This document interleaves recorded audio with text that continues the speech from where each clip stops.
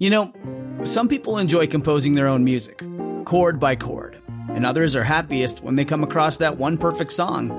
Work is not a lot different than that. Whether you prefer building your own workflow or using a pre-made template, with Monday.com, you and the team can work in a way that's comfortable for everyone. Tap the banner to go to Monday.com and build your own amazing workflow, or find an awesome template. No judgment. Hi, folks. Be sure to visit my webpage at dr-history.com for over 440 true stories of the Old West. Also, now available on Amazon, my first book, a historical fiction based on true events entitled Coal Miner to Cowboy. The story of a young man born in England in 1850. He wants to be a cowboy and makes his way to America, travels from New Orleans to Independence on a steamboat, hires on as a teamster to Santa Fe, then on a cattle drive to Bozeman, Montana. He also rides shotgun on a stagecoach. He travels with a wagon train, and on his 2-year journey, he meets some famous people and keeps a journal of his adventures. The book contains a lot of the true stories from my podcast and is now available on Amazon. Visit my webpage for a link to Amazon for the book, Coal Miner to Cowboy. Hi, folks. Dr. History here with another story from the Old West.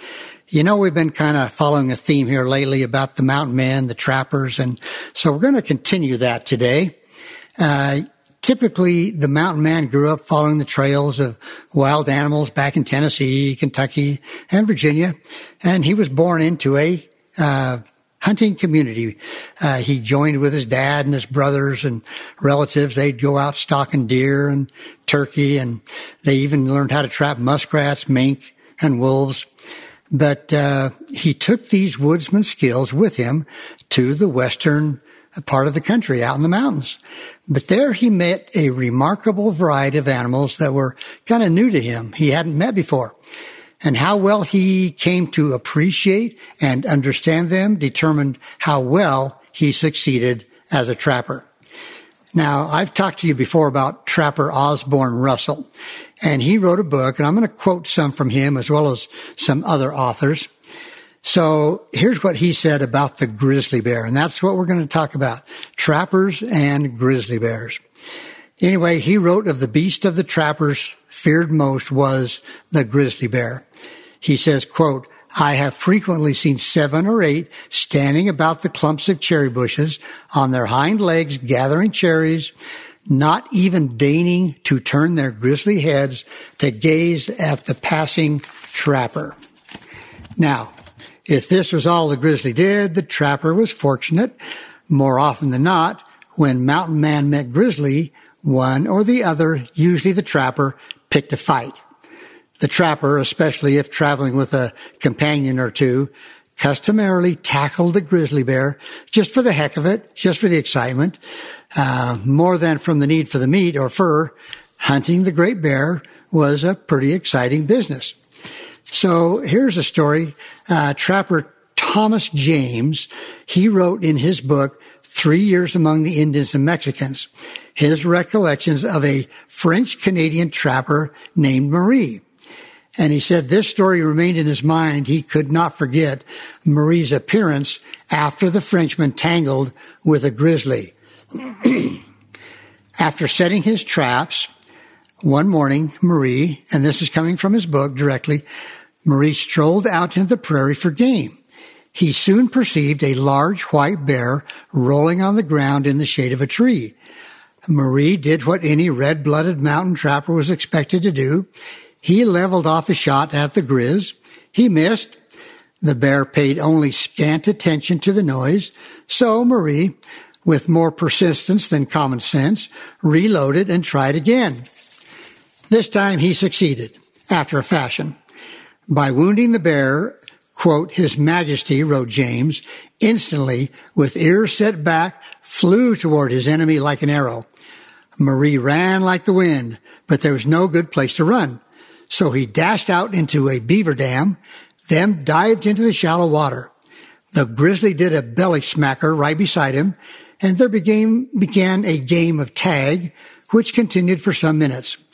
Every time Marie came up for air, the grizzly was waiting until the trapper finally, in judgment error, even worse than shooting at the bear in the first place, surfaced directly beneath the animal's chin. Okay, again, not a very smart move. So the bear looked down, clamped his open mouth over the trapper's head, and sank its teeth in deep enough to prevent any hope of escape. One tooth punched through the beneath Marie's right jaw, another through his right eye. As the bear swam for shore, towing his catch by the head, Marie's partner came running and shot the beast through its head while missing Marie. And James continues, he says, I saw him 6 days afterwards with a swelling on his head an inch thick, and his food and drink gushed through the opening under his jaw made by the teeth of this terrible enemy. Now, folks, I guess you can just imagine this guy's got a hole in his jaw. Every time he drinks or eats, it's going to come out through that hole in his jaw. Well, anyway, Grizzlies were also pursued by Lewis and Clark's men. On a July day in 1805, the Lewis and Clark party decided to get even with the Grizzlies that had been wandering around their camp at night, frightening the horses. The bears were believed to be hanging out in the willow thickets on a nearby island. Well, the hunters divided into parties of 3, and they slowly began pushing their way through the willows. They found a single bear in the thicket. This bear had the misfortune to choose for its target George Drouillard. Now, I talked about him last week a little bit. They also called him Drewer in the explorers' journals. He was the best hunter in the expedition. As a great bear rushed down on the hunter, Drouillard calmly sighted, put a bullet through the animal's heart. Well, the bear was 20 paces from Drouillard when it stumbled and gave the hunter his opportunity to escape.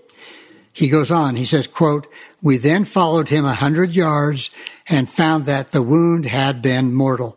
So can you imagine that? The bear was shot in the heart and still managed to go 100 yards. Well, this still did not satisfy the hunters. They continued to tramp around through the thicket like rabbit hunters trying to flush out another bear. Well, not being able to discover any more of these animals, they returned to camp. Now, sometimes it was the bear that made the first move. Zenas Leonard told in his book, Adventures of a Mountain Man, about the 2 trappers who came into his camp after a close encounter with a grizzly bear. These trappers had set their traps and were busy arranging their camp for the night when the bear rushed down upon them, chuffing and snarling, teeth flashing with its open mouth.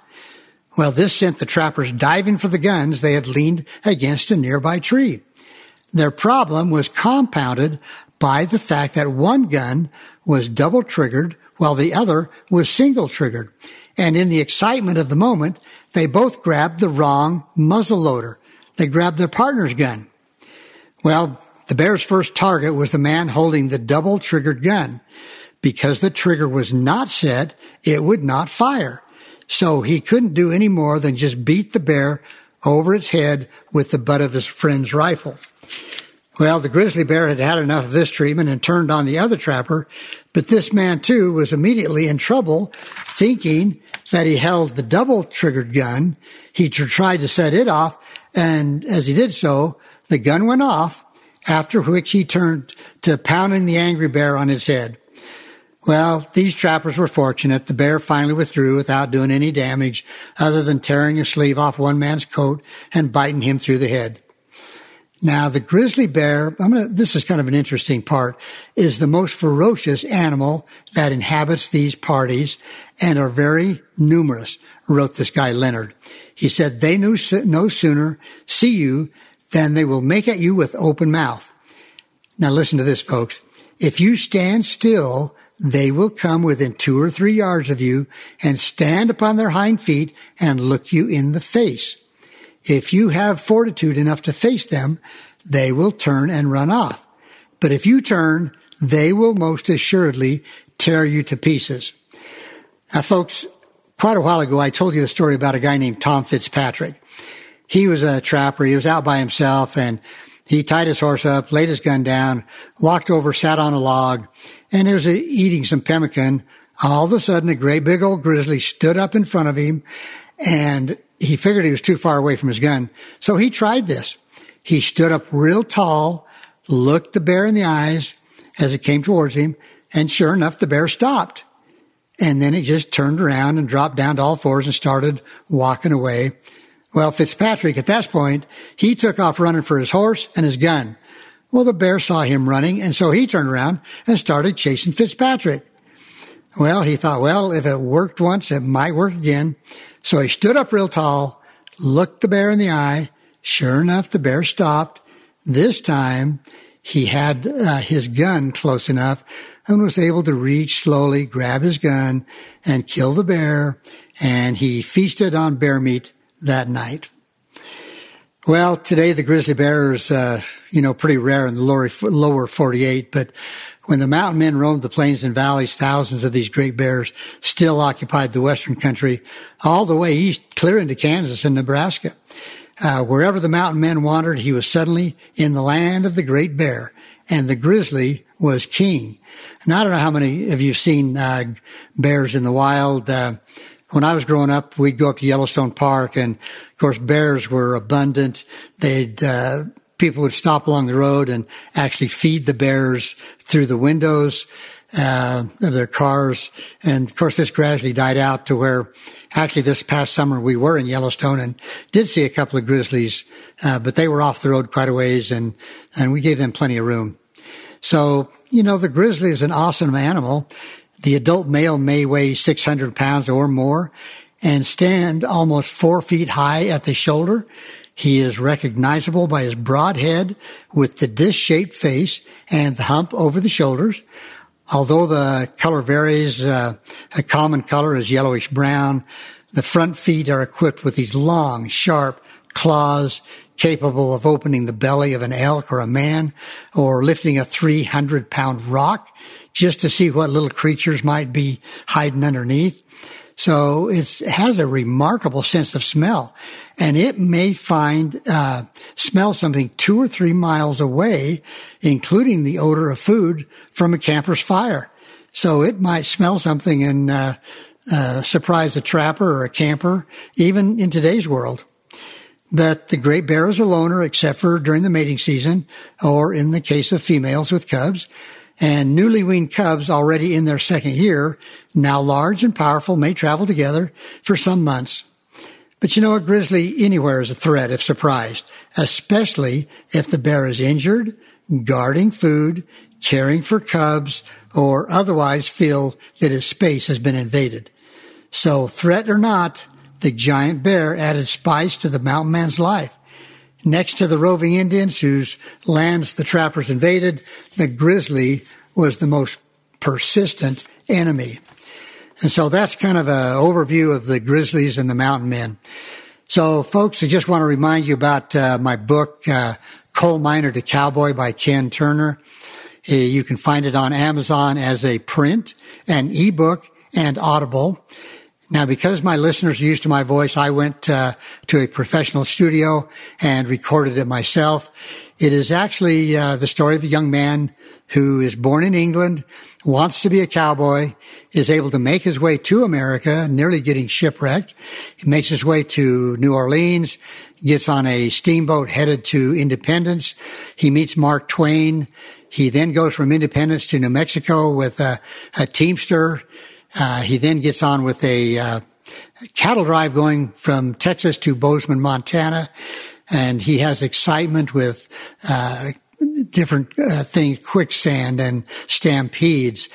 Anyway, when he gets to Bozeman, he then goes to Virginia City, Montana, gets on with a stagecoach going south to Salt Lake, back and forth, then gets on with a wagon train from Fort Hall over here in Idaho over into what we call the City of Rocks along the Oregon and California Trail. And during all this time, he meets people and he records their stories. So in the course of my book, he is writing a book.